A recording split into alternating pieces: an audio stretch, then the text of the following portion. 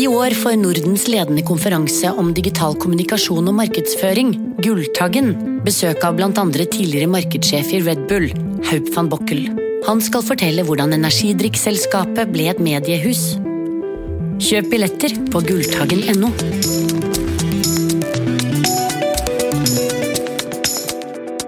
Hei og velkommen til en splitter ny episode av Kampanjekast. I studio her så det meg selv, Camilla, og kollegaen min Dag Robert. God morgen.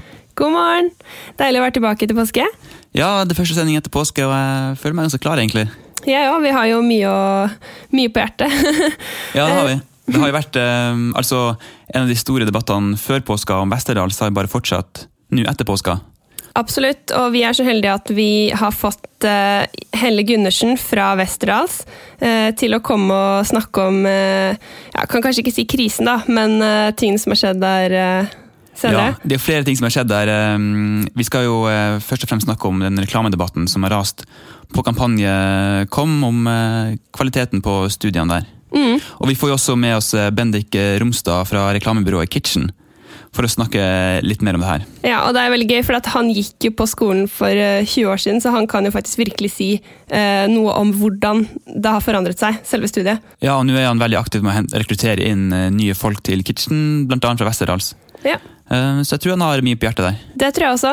Men altså, før vi går ordentlig inn i dette Westerdals-universet, så skal vi snakke om et par andre ting. Du har jo blant annet denne uka vært på en bransjedebatt i VG-huset. Der skal jeg gjerne vært selv. Det var en sponsorjournalistikk. Kan ikke du fortelle litt om hva som skjedde der? Ja, det var altså en debatt i regi av Mediebedriftenes Landsforening og Norsk Redaktørforening, og det handlet om hvorvidt man skal åpne for sponsing av mer aktualitetsstoff i mediene. Det jo først og fremst kanskje VG selv som har tatt i ordet for å starte en sånn her debatt, for de har jo gått veldig mye i gang med det her kommersielle samarbeidene med Rema 1000 rundt familieliv, for eksempel. Ja, så har det også vært noen runder i PFU, så de føler kanskje at de vil trekke opp linjene litt. Altså, de har jo prøvd å dytte litt på grensene, for å teste litt ut av hvor grensene egentlig går.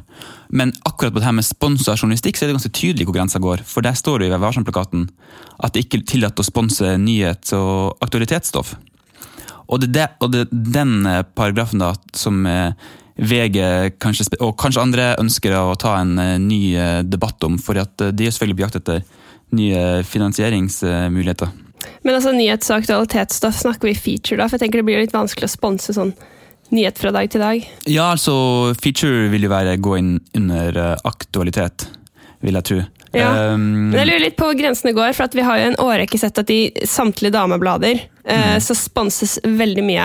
Okay, det kanskje ikke aktualitetsstoff å dra på moteuka i Paris eller London, men samtidig så virker det som at det alltid en positiv vinkling når det har blitt sponset. Ja, ikke sant? Det jo kanskje vært et unntak fra denne regelen her da, at selv om et hovedprinsipp jo at du skal betale for alle utgifter selv ved reportasjearbeid, så har man jo godtatt da at man kan få sponset enkelte sånne turer, så lenge du opplyser om det, for eksempel når et dameblad skal til Paris for lansering av en ny parfyme. Det skjer jo hele tiden. Det skjer hele tiden. Og så lenge de da opplyser om det, og leseren skjønner at denne turen betalte de ikke selv, så har det på en måte vært lov da. Men så det går ikke helt inn under denne her betegnelsen av sponset journalistikk. Selv om man kan jo lure på om det egentlig noen forskjell. Ja, for jeg skjønner at det lov, og jeg skjønner også at et parfymemerke for eksempel vil tjene på det, for da får de omtale, men jeg lurer på hvem det som vil betale for nyheter da? Hvem det som vil sponse at VG skriver nyhets- og aktualitetsstoff? Det lurer jeg litt på. Jeg vet ikke, jeg tenkte det kan være ganske mange. Vi ser jo for eksempel Rema 1000 som ønsker å gå inn i det samarbeidet. Det kan jo være de også vil ha sponset journalistikk. Altså det samarbeidet de har inngått med VG jo ikke journalistikk, det jo reklame. Men hvis VG hadde hatt en seksjon som het familieliv, som de drev fra redaksjonen, så kan det være at Rema 1000 hadde lyst til å gå inn der og sagt vi har lyst til å ha navnet vårt på denne seksjonen. Ja. Men da måtte de jo selvfølgelig også tålt at VG hadde skrevet kritisk stoff om Rema 1000 også fra tid til annen, for det skjer jo. Ja, om priskrigen eller priskrig. Altså det jo mye å ta tak i. Ja. Og Rema 1000 har jo vært i nyhetene ganske mye nå i vinter. Så jeg vet ikke, jeg usikker på hvor høy eller lav terskel annonsørene har for kritisk journalistikk da, i en seksjon de selv sponser. Ja, men var det noen konklusjon eller? På hele møtet? Nei, det ble ikke noe konklusjon, annet enn sånn som jeg oppfatter det, så står VG egentlig ganske alene i det her ønsket, og Kjersti Løkken Stavrum, generalsekretær i Norsk Presseforbund, sa jo til og med at hun opplever at de fleste redaksjoner forsøker å distansere seg fra det råkjøret som VG jo har hatt på kommersielle samarbeid. Ja. Så jeg oppfatter ikke at det noe umiddelbar at det vil det forbudet vil mykes opp med det første. Det gjør jeg ikke. Nei. Men det er klart folk vil jo fortsette å dyste litt på grensene, og vi har jo sett at det har blitt gjort ting som tilsvarer sponsorjournalistikk tidligere, som har glidd forbi. Vi kommer i hvert fall til å følge den debatten. Det gjør vi. En annen debatt som vi også kommer til å følge er jo, ikke debatter, men et saksompleks handler jo om virtual reality, for der skjer det jo ganske mye for tida. Det gjør det. Det har jo vært, det var jo en stor snakkes på South by Southwest, så vidt jeg kunne skjønne i hvert fall, jeg var ikke der selv. Nei. Men av de rapportene som kom inn, så jeg tror ikke vi fikk en eneste rapport inn fra South by Southwest som ikke nevnte virtual reality. Og denne uka så kom jo også de Facebook-eide produktet Oculus Rift ut med sine første briller til de som har støttet prosjektet på Kickstarter. Ja, det stemmer. For de som ikke helt vet hva det her dreier seg om. Sier vi virtual reality, eller sier vi bare VR? Altså, jeg sier bare VR, fordi da slipper man å drive med de engelske ordene hele tiden. Ja, okay. Men altså, VR er en forkortelse for virtual reality, altså kunstig virkelighet om du vil. Det er altså da et par briller man kan ta på seg, og så ser du 360 graders video.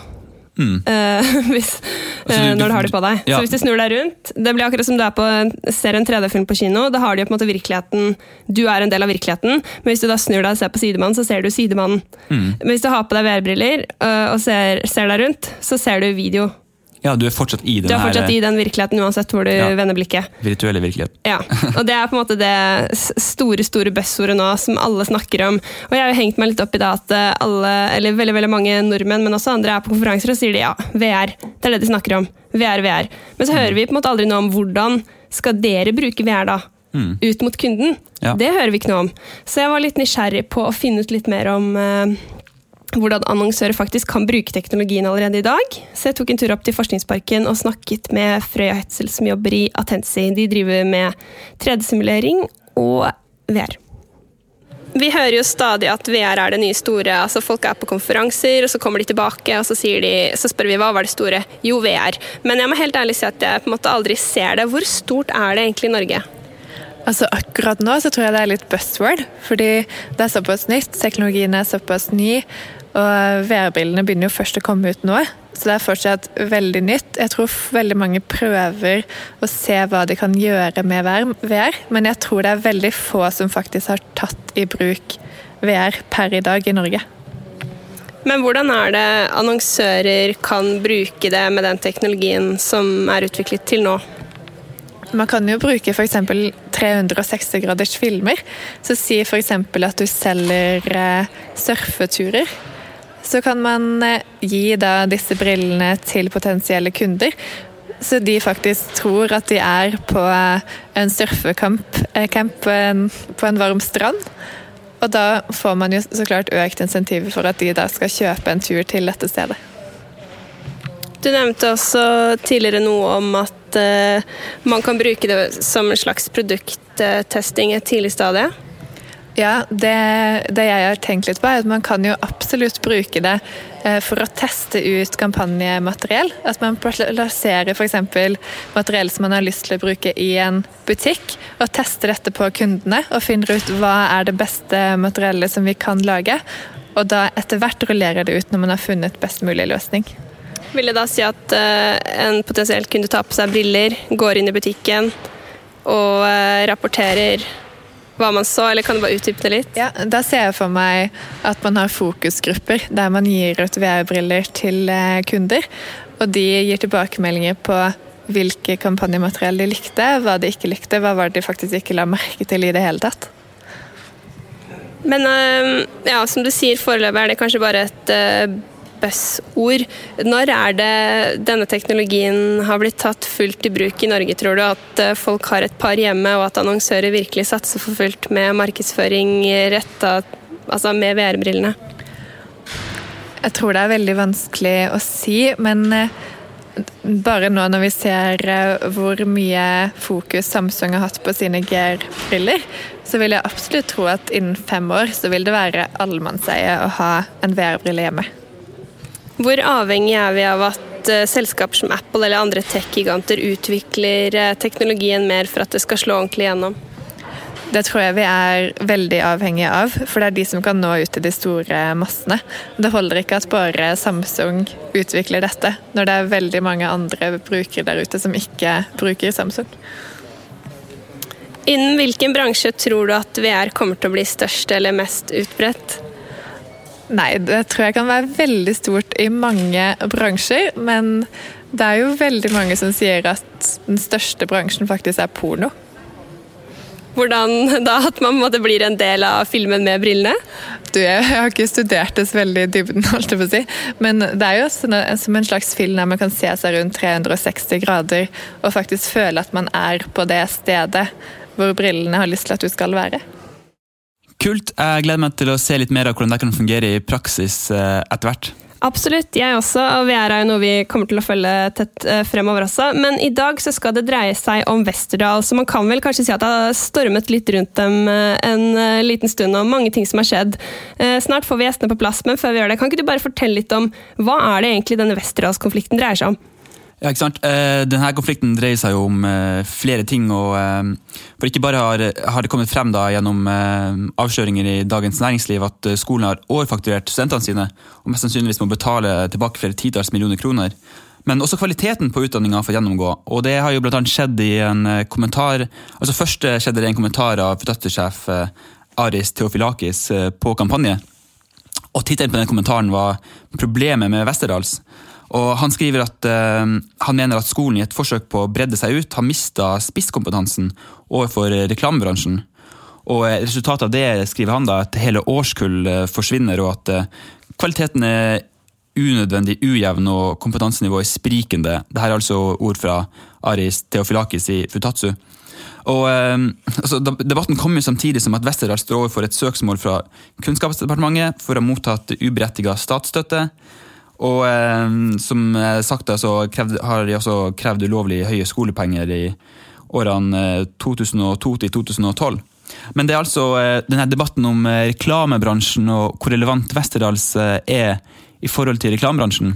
Ja, det det vi skal snakke om i dag, fordi det jo sånn at vi har jo hatt mange saker om dette på kampanje, og flere har også dreid seg om at det ikke de som vil jobbe med reklame som går reklamelinja, det folk som vil bli stand-up-komiker, skrive manus, helt andre ting. Jobbe med TV. Ja.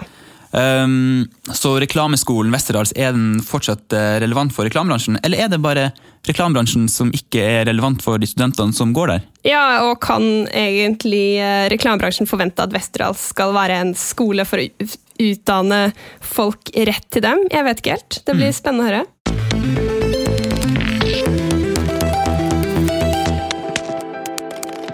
Og da har vi fått på plass ukas gjester. Med oss her så sitter blant annet Helle Gundersen, som emneansvarlig for markedskommunikasjon på Art Direction. Hvis jeg fikk alt det riktig, velkommen til deg. Takk. Så har vi også Bendik Romstad på besøk. Du var jo med å starte Kitchen reklamebyrå for litt over 14 år siden. Der jobber du også som blant annet tekstforfatter i dag. Ja. Ja. Altså før dere kom inn i studiet her, så snakket Dag Robert og jeg litt om virtual reality, eller VR. Det en teknologi som dere har prøvd eller kjent med? Ja, jeg har prøvd, men man har jo prøvd det i noen 10 år, føler jeg. Ja. Men først nå så kommer det vel. Har du tro på det nå? Kanskje denne gangen så kommer det på ordentlig, jeg vet ikke. Ja, vi må se.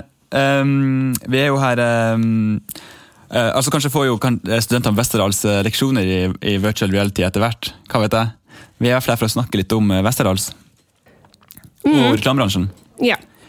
Fordi at dere har jo, vi har alle fått med oss debatten som har pågått på kampanje. Og du har jo selv gått på Westerdals, Bendik. Ja, Det begynner å bli noen år siden nå. Ja, jeg var vel ferdig i 94, så det jo lenge siden. Hvordan opplevde du det da? Det var et fantastisk periode, rett og slett. De hadde allerede da et kjempebra rykte, og når man har et så bra rykte som den skolen har, så kommer alle de beste hodene i landet dit. Og når alle de hodene kommer sammen på samme sted, så skjer det rett og slett magiske ting. Hvordan opplevde du selve studiene? Fag og... Nei, altså, jeg hadde jo Trond Høyås, som jo nå tekstlærer der. Han hadde jeg som tekstlærer også. Første året. Den gangen så var det bare 2 år. Nå har det blitt 3. Og så den gangen så var det jo en ren reklameskole. Altså det het jo Westerdals reklameskole. Ja. Og siden den gang så har de jo på en måte hatt en eventyrlig line extension med på en måte å på en måte utnyttet merkevaren da, maksimalt med å få masse nye kurs og linjer. Ja, for nå sier du at det har blitt et problem for bransjen at reklamestudentene på Westerdals ikke lenger vil jobbe med reklame. Hva har skjedd? Ja, altså det vi i hvert fall merker at det veldig mange, altså det mye færre tekstforfattere som kommer og banker på døra hos oss. Det veldig ofte Helles elever, de kommer i hopetall. Og det art directors? De art directore, men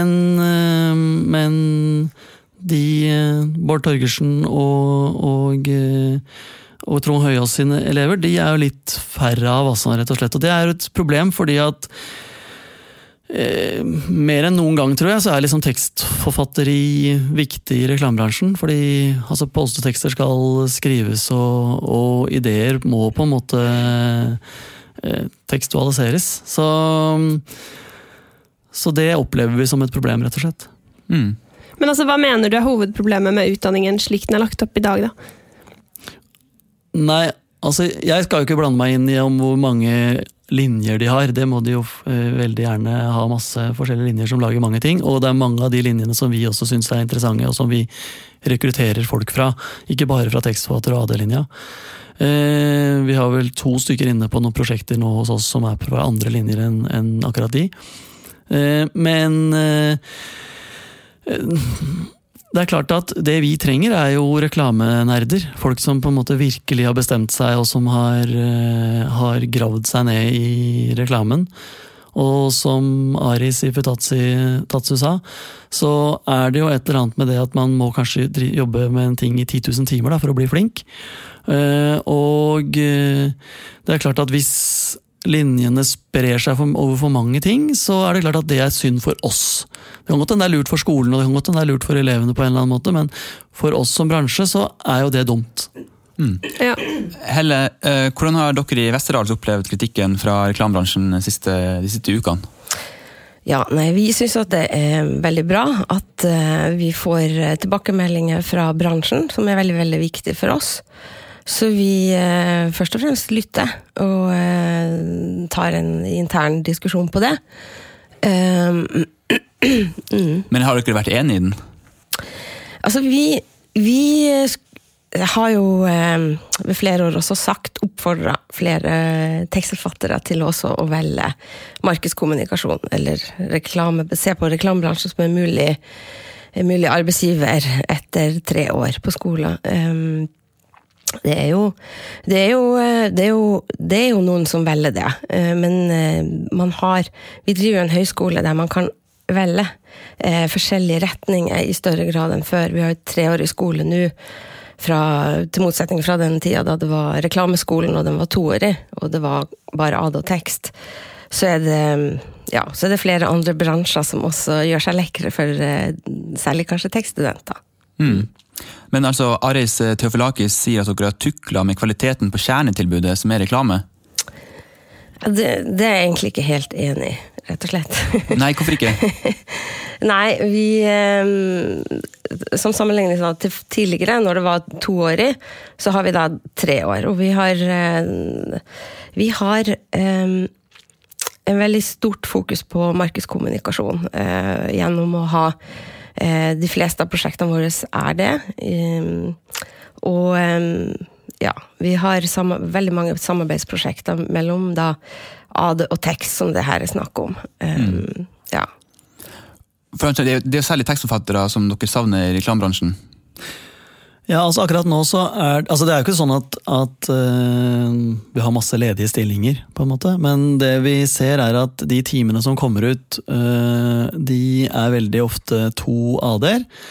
De skikkelig flinke, så det liksom ikke det at de ikke flinke til å finne på ideer og sånn, men det bare det at det mer som skal gjøres enn å finne på en idé, da.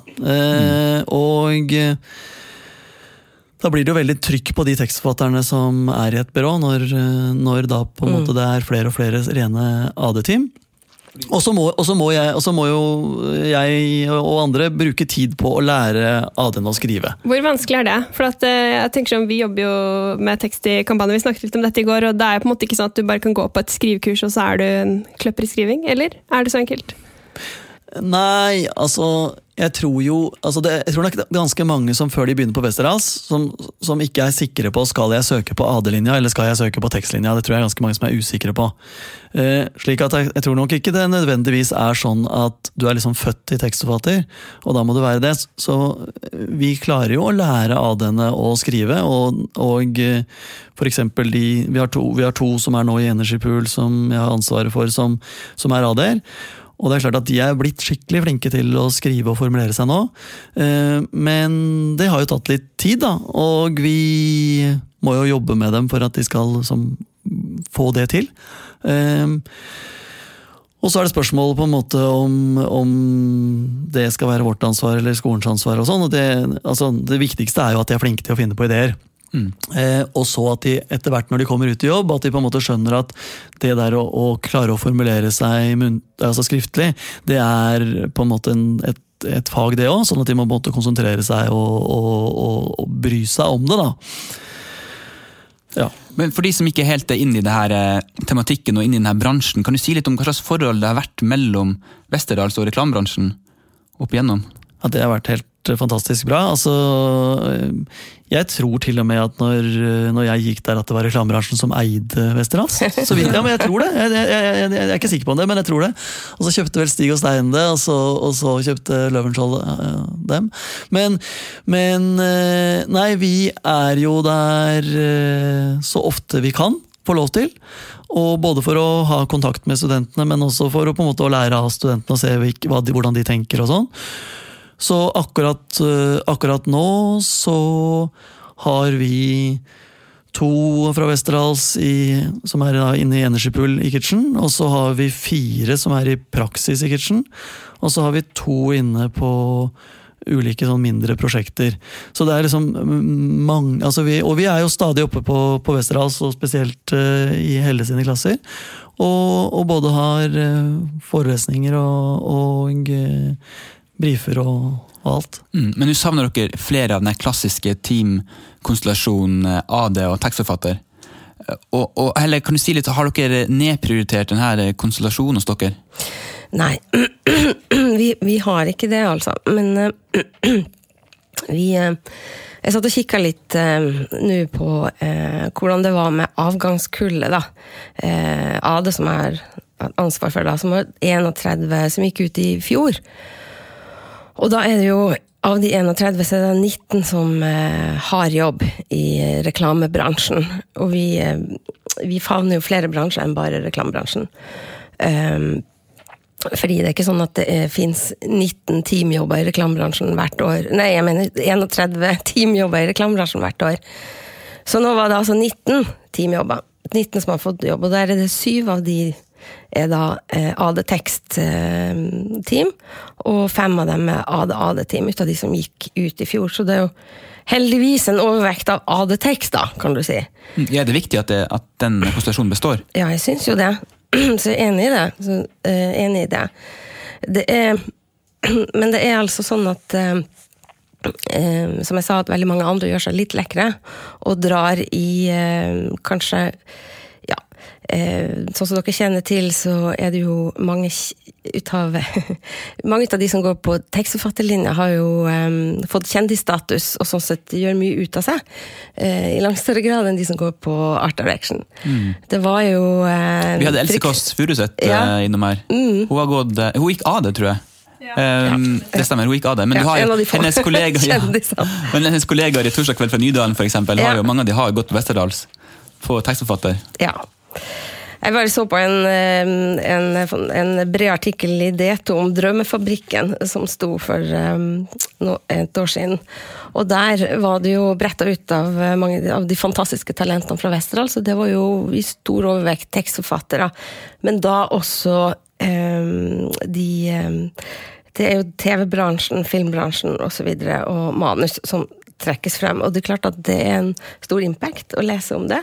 Det påvirker veldig mange ut av de som søker hos oss, og vi har samarbeidsprosjekter med TV- og filmbransjen på lik linje som reklamebransjen oppover, og i løpet av de årene så det mange som får veldig lyst til å jobbe der, og vi har jo ikke, det helt frivillig hva man velger.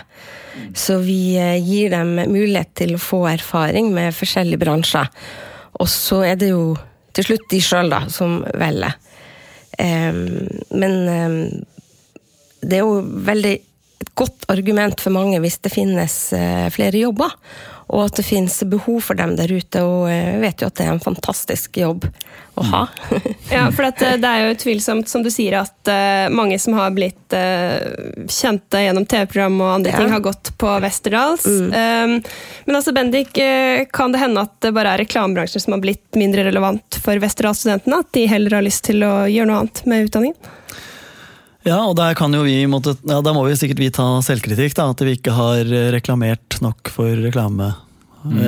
Og vi hadde faktisk et møte med Westerdals bare for noen måneder siden om liksom akkurat det, og hvordan vi kan jobbe for å bli lekrere på skolen. Det kan hende at skolen også må ta inn rett og slett flere tekstforfattere, sånn at hvis på en måte behovet der da. Fordi at teamstrukturen nok i utvikling, og det på en måte stadig nye, tror jeg, på en måte hvordan man jobber sammen, men det at man trenger noen som kan klare å formulere den ideen på en eller annen smart måte, og ofte så det for tiden det der å klare å ta en idé og sette den i en større sammenheng og sånn, det klart at det jo ofte det tekstforfatterne flinke til, da. Men ja, for som du sier at Westerdals dere har ikke bare satt og tatt inn og lest denne kritikken, dere har jo også svart litt på den. I hvert fall gjorde jo førstelektorene Trond Høyas og Bård Torgersen det. De skriver i en kommentar på kampanje at de mener at det lenge siden bransjen trakk til seg kreatører som hadde ambisjonen om å skape fortellinger gjennom produkter, og da viser de til liksom Benetton, Nike, Levi's, Solo, Diesel. Og de lurer på hva som har skjedd med reklamebransjen, som ikke lenger har de høye ambisjonene. Har du et svar på det, Bendik? Jeg synes den var litt trist, det de skrev der. Og jeg ble jo litt sånn, siden på en måte vi har et problem med å rekruttere akkurat fra de to lærerne, så må jeg jo si at hvis det det de står for, så det klart at det kanskje kan ha at kanskje det noe av grunnen til at ikke så mange av dem søker til oss, fordi at det klart at jeg tror når alle disse spennende hodene kommer sammen, de mest spennende hodene av alle, så liksom egentlig lærernes jobb mer å dytte disse hodene i en eller annen retning, da. Fordi at på en måte det der sprudlende, det skjer av seg selv der, og dytte det i en eller annen retning, og Helle som på en måte har lang fartstid i reklamebransjen, og som det ikke lenge siden hun jobbet der selv, hun veldig flink til å dytte de mot oss, mens kanskje Trond og Bård ikke like flinke til det, da, og det... De jo ikke her i dag til å svare på det, men heller kan du si litt om, tror du at det er varierende entusiasme for reklamebransjen på Westerdals, blant de ansatte? Jeg tror kanskje at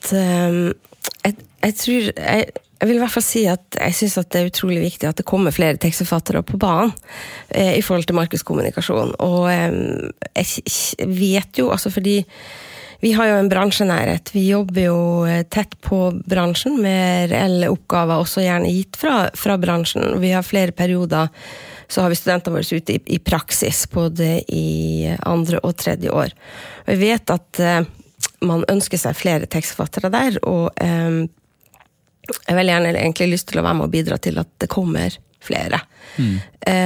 Og jeg synes jo det lages utrolig mye spennende, og det en veldig spennende jobb å kunne ha. Og for AD-studentene så har jo de lyst til å jobbe med flere tekstforfattere også. Og jeg helt sikker på at det her med på å bidra I den retning at vi får flere. Fordi kanskje det sånn også at vi har vært gjennom en ganske visuell periode på en måte, også at det visuelle har stått veldig sterkt, veldig sånn flyktig I forhold til kommunikasjon, og at kanskje man har tidligere snakket om også at sånn sett at nå at der det har vært lettere å skinne da, som tekstforfatter sett I studentenes øyne da, I andre bransjer. Det må vi jo Ja, men vi prøver jo altså vi har begynt nå å prøve å gjøre oss litt lekkere, og vi har funnet ut at det holder ikke å bare gå inn på tredjeklassingene og prøve å få de til å like masse kom. Vi har begynt å gå på andreklassingene for å liksom fange de litt tidligere. Og det virker som at den gjengen som går I andre klasse nå mer positiv enn de har vært på lenge. Altså det vi liksom kan tilby da, som jeg tror ikke de andre kan, det jo på en måte altså vi har jo budsjetter som på en måte ikke ligner noe av de andre budsjettene de kan klare å få opp, og vi har en mengde da, at hvis du kommer på gode ideer hos oss, så får du på en måte på trykk mange flere enn du får hvis du skriver vitser for Thomas Giertsen. Og vi har da større budsjetter for å gjennomføre de enn Thomas Giertsen har, og vi når et større publikum. Det noen få som på en måte ender opp I Dagens Næringsliv som på en måte kjendiser, men de aller fleste sitter jo bare bak der og skriver vitsene for disse kjendisene. Og I hvert fall så prøver vi å si at det nok kanskje ikke det mest lukrative da. Så det liksom, men det klart at alle har lyst til å komme på TV for tiden, slik at det kanskje vanskelig å slå igjennom for det, men ja. Men tenker du at reklame har blitt et mindre positivt ladet ord enn det var tidligere når alle ville rett fra Westerdals og inn I reklamebransjen som tekstforfatter? Nei, overhodet ikke. Jeg synes jo heller motsatt. Altså, jeg synes jo I hvert fall når jeg gikk på Westerdals, så jeg turte nesten ikke fortelle til foreldrene mine at jeg skulle begynne der, og det på en måte fremdeles en diskusjon I familieselskaper om på en måte at man lever av å øke forbruket. Så det tror jeg på en måte var enda verre før, men og jeg synes at de problemstillingene vi I dag løser utrolig mye større og morsommere enn de man løste også den gangen jeg gikk ut. Da var det liksom sånn isen-prisen-reklame. Mens nå det jo altså, sånn som for eksempel Always Now, som har liksom tatt på seg at de skal gjøre hele kvinnesaken. Da. Altså, de skal få liksom kvinner til å bli equal med menn.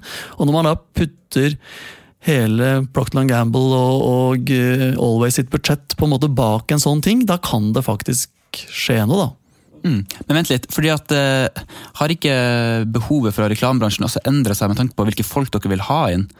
Jeg tenker litt folk som har litt annen kompetanse, mer sånn digital kompetanse, som kanskje har gått på andre skoler. Det sånn at dere fortsatt rekrutterer like mange av de teamene som dere gjorde før, eller ser dere nå på andre steder for å snu dere med utviklingen?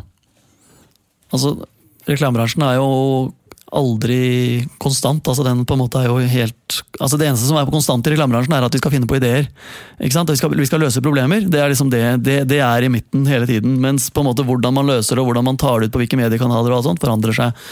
Så Helt klart, og mange av de nye linjene til Westerdals jo helt geniale for oss, fordi at de på en måte kommer med ting som vi trenger. Men vi rekrutterer jo i dag fra flere skoler enn Westerdals. Altså Norges kreative fagskole har blitt veldig bra.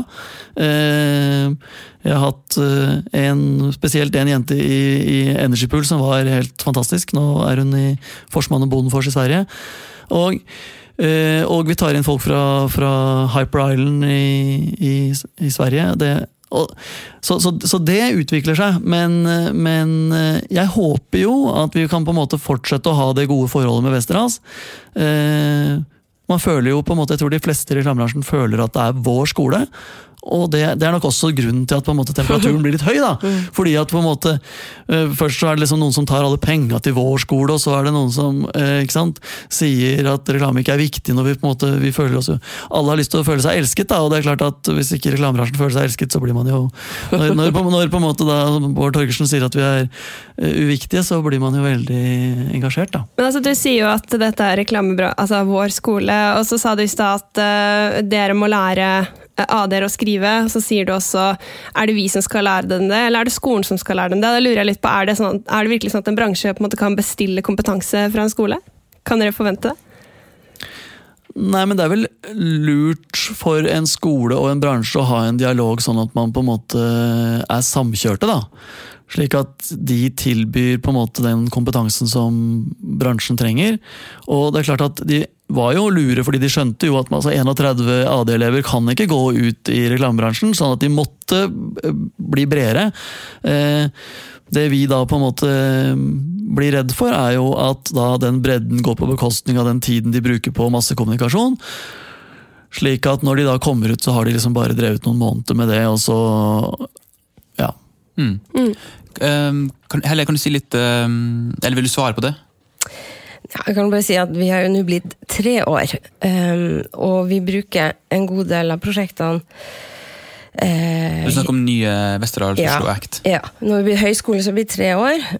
Vi har fordypningsperioder der vi vektlegger det i mye større grad med markedskommunikasjon. Men vi har også fokus på å jobbe, at studentene skal få erfaring med å jobbe tverrfaglig med de andre linjene som vi jo har. Som både går på digital spisskompetanse, grafisk design, film, butikk, utstilling, scenografi, ja, i det hele tatt. Vi har mange linjer. Og at de, ikke bare det at de får den erfaringen med å jobbe tverrfaglig, der du da sitter, der du den ene i et stort team på for eksempel 6, med kun din fagkompetanse, men også på den måten knytte flere kontakter og relasjoner som blir viktige da, senere ut i arbeidslivet, som også et gode for en potensiell arbeidsgiver. Og det gjør at man får litt sånn tilnærmet erfaringsgrunnlag som man får senere når man også da må kunne jobbe i større konsultasjoner med flere fagfelt. Hva det TV som drømmejobben til de som går tekstforfatter på Westerdals i dag? Jeg tror det litt forskjellig. Det sprer seg, det nok det at det sprer seg litt på flere hold. Selvfølgelig TV og manus stort, det det. Og vi har jo også flere som debuterer med bøker. Det har jo vært det har også vært en stor del. Men det som sagt det også flere andre møtepunkter. Jeg tenker at vi har jo i 2. klasse så jo absolutt alle tekststudentene ute i byrå i en uke. Der times de opp bare med en AD og en tekst sammen. Det like store klasser. Så alle går ut, og de en uke, det i 2. klasse. Så det jo det jo en veldig stor og fin mulighet også for å profilere seg for byråene til de her tekstforfatterne. Du nevnte denne reportasjen om Drømmefabrikken i Dagens Næringsliv. Ja. For et år siden. Det var jo da det fortsatt var gøy å lese det igjen på Westerdals, kanskje. Fordi jeg lurer på med alt det andre som foregår nå rundt Westerdals, og da tenker jeg jo på alle de sakene vi ikke har diskutert her i dag. Om det her pengerotet blant annet, som vel ble begått av en tidligere administrasjon.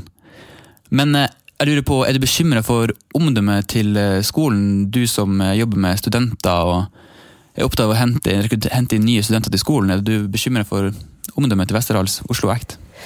Nei, ikke sånn i det store og hele. Jeg synes jo ikke det er så jeg synes jo ikke det er noe særlig det som skjer nå. Det synes jeg jo ikke. Jeg er absolutt klar over at det blir ripe i omdømme. Men allikevel, så det vi er stort sett er de fantastiske studentene våre. Og de har jo ikke noe med det her å gjøre. Og det er der er vi så heldige at det er de som bygger omdømmet vårt først og fremst. Og det er en kvalitet som, det er derfor folk begynner hos oss, og det å få, som Bendik sier, få treffe, være i det miljøet, det er det som er Westerdals. Hva tenker du om det, Bendik? Jeg tror heller ikke at dette her er noe, altså dette kommer ikke til å gjøre at de kreative hodene kommer til å gå til andre steder, det tror jeg ikke. For dette, altså det økonomiske rotet og kjerneproduktet til Westerdals er to helt forskjellige ting da. Ingen begynner på Westerdals fordi at de er de som har mest orden på penga. Da begynner de på BI liksom. Men så det hadde sikkert ødelagt mye mer for andre institusjoner enn akkurat Westerdals. Men man på en måte blir jo veldig trist liksom, og det er klart at folk blir engasjerte fordi de ser at de kan få igjen penger og sånn.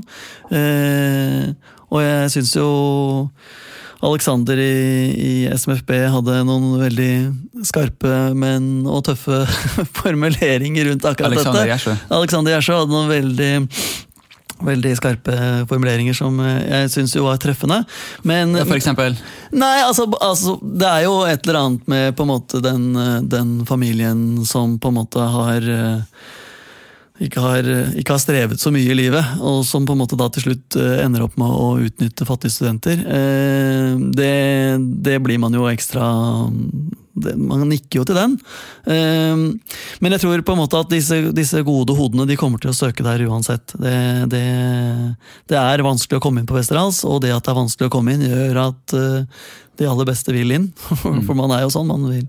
Og Westerdals klarer å få tak i de som på en måte har lyst til å klatre over gjerdet der det er høyest.